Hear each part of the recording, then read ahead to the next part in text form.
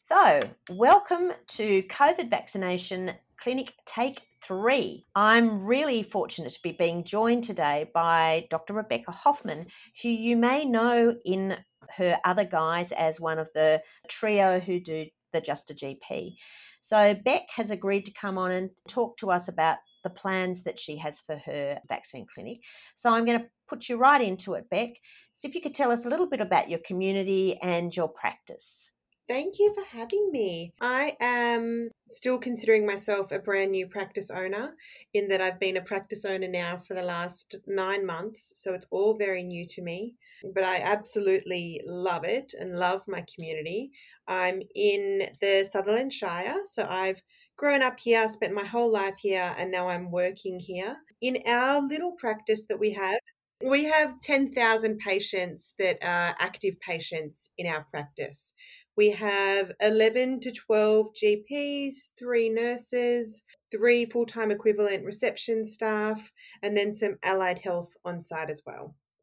As far as the population we service, it's quite variable. So I see mostly women and kids. I see mostly young families, but we also service 6 nursing homes locally. And then we have some GPs with special interests in mental health or geriatrics or skin. So we do truly service the entire population, but I mostly see walking in the door women and kids.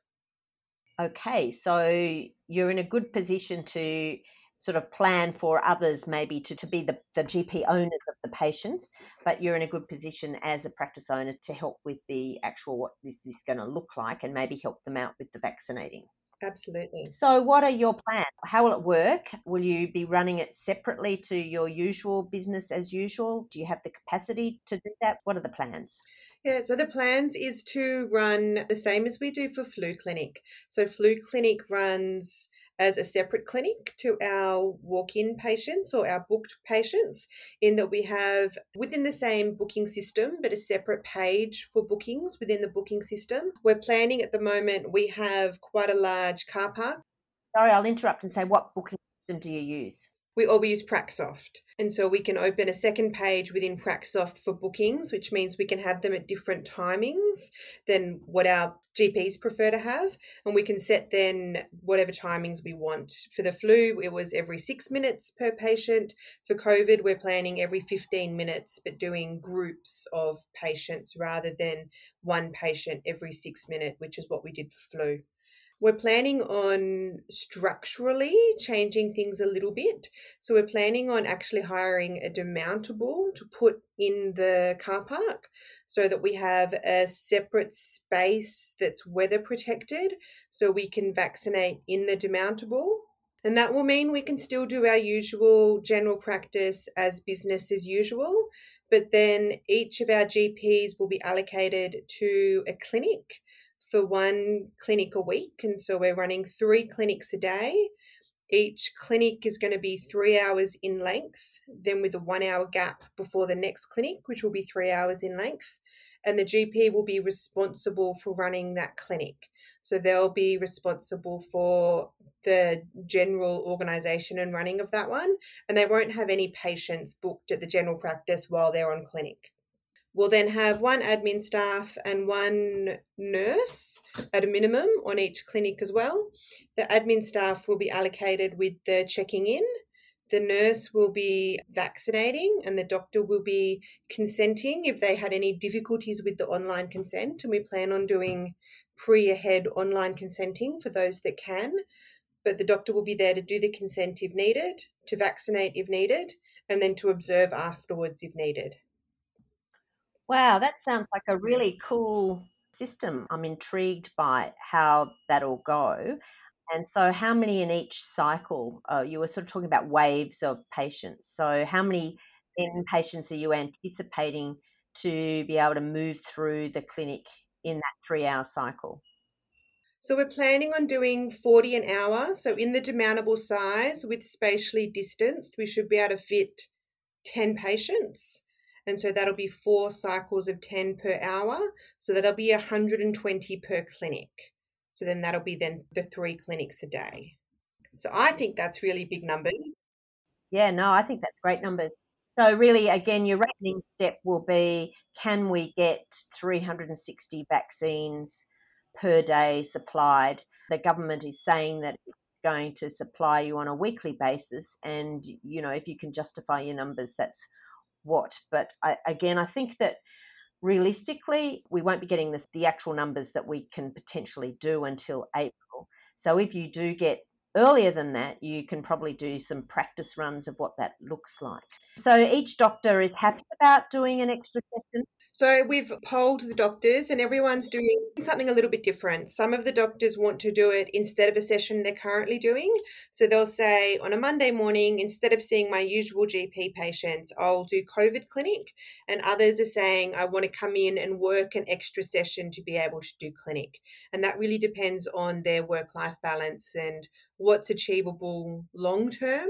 We've probably encouraged them where they can to do it within their current working hours, because we don't want people to burn out, because this is something we're anticipating will be for the next months, not for the next weeks like flu vax is, and we want to make sure people are actually working sustainably. Yeah, because you not only have to get through the whole population with the vaccine twice, you also have to get through flu vaccine. So you're right, it's going to be realistically until at least November in terms of sort of roll. Hopefully not those volumes, but that sounds great. So tell me a little bit more about the way in which you're going to call people in and organise those bookings, and will you have a flow back? If you're not getting your 360 people turning up, do you have a system of other people being able to rapidly be called in? Yeah, so we're already getting phone calls, which I'm sure everyone is, about patients wanting the vaccination now. So we actually think, or are hoping in our area, that there'll be a really high pickup. We've had a look at some of the apps that have been discussed on the VCOP before, and I'll have to get back to you with the name if you can't remember it, which is where patients get notified that there's appointments available, and those appointments will be linked to vaccines, that there's vaccines available, there's appointments available, and they can then be able to make a booking.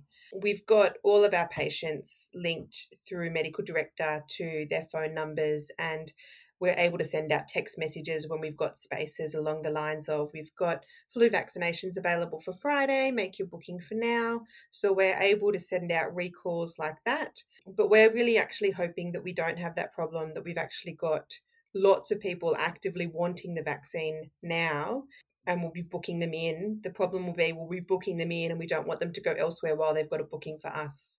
What are you going to be doing with your website in terms of informing patients so you don't get inundated? And is the booking system all online, or will your front desk staff be being expected to take calls? And what happens about all the patients of other practices that aren't necessarily doing the vaccination around you? We're quite fortunate in that we've had a few new doctors start this year. So we have a bit of capacity to help new patients or new patients to the practice, or those that struggle online, be able to see a doctor ahead of time. And that's probably what we're planning on doing, is if they call reception and they say, I just can't do it, or I don't know what to do, or I have a whole bunch of questions, either booking them in for a telehealth with one of our doctors that has capacity, so we know that the information going out is of a high level or is accurate, but also can then take the time to walk them through the booking process, whether online or as a telehealth, to make sure that's done correctly.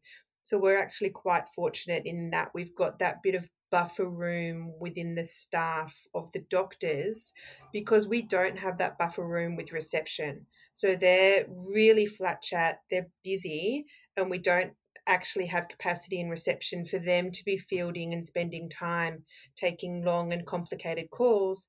And also, we don't expect our reception to be able to answer some really tricky medical questions, which are much better suited to the doctors.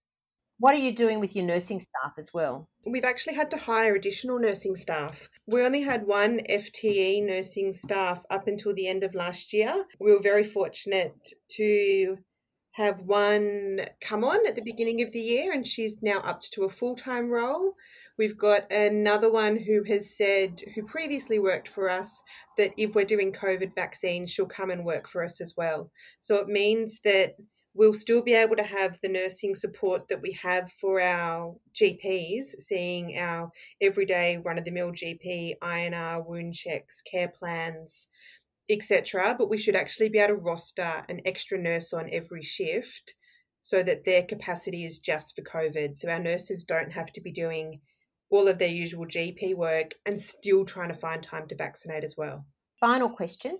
Are you going to also then employ an extra admin person to take on this sort of administrative burden to make sure you've got enough nursing, doctor staff, and calling in the patients and making sure all the IT stuff works behind the scenes? Good question. And no, because we've hired extra doctors and extra nurses, we're actually hoping that the administrative role will be split between them.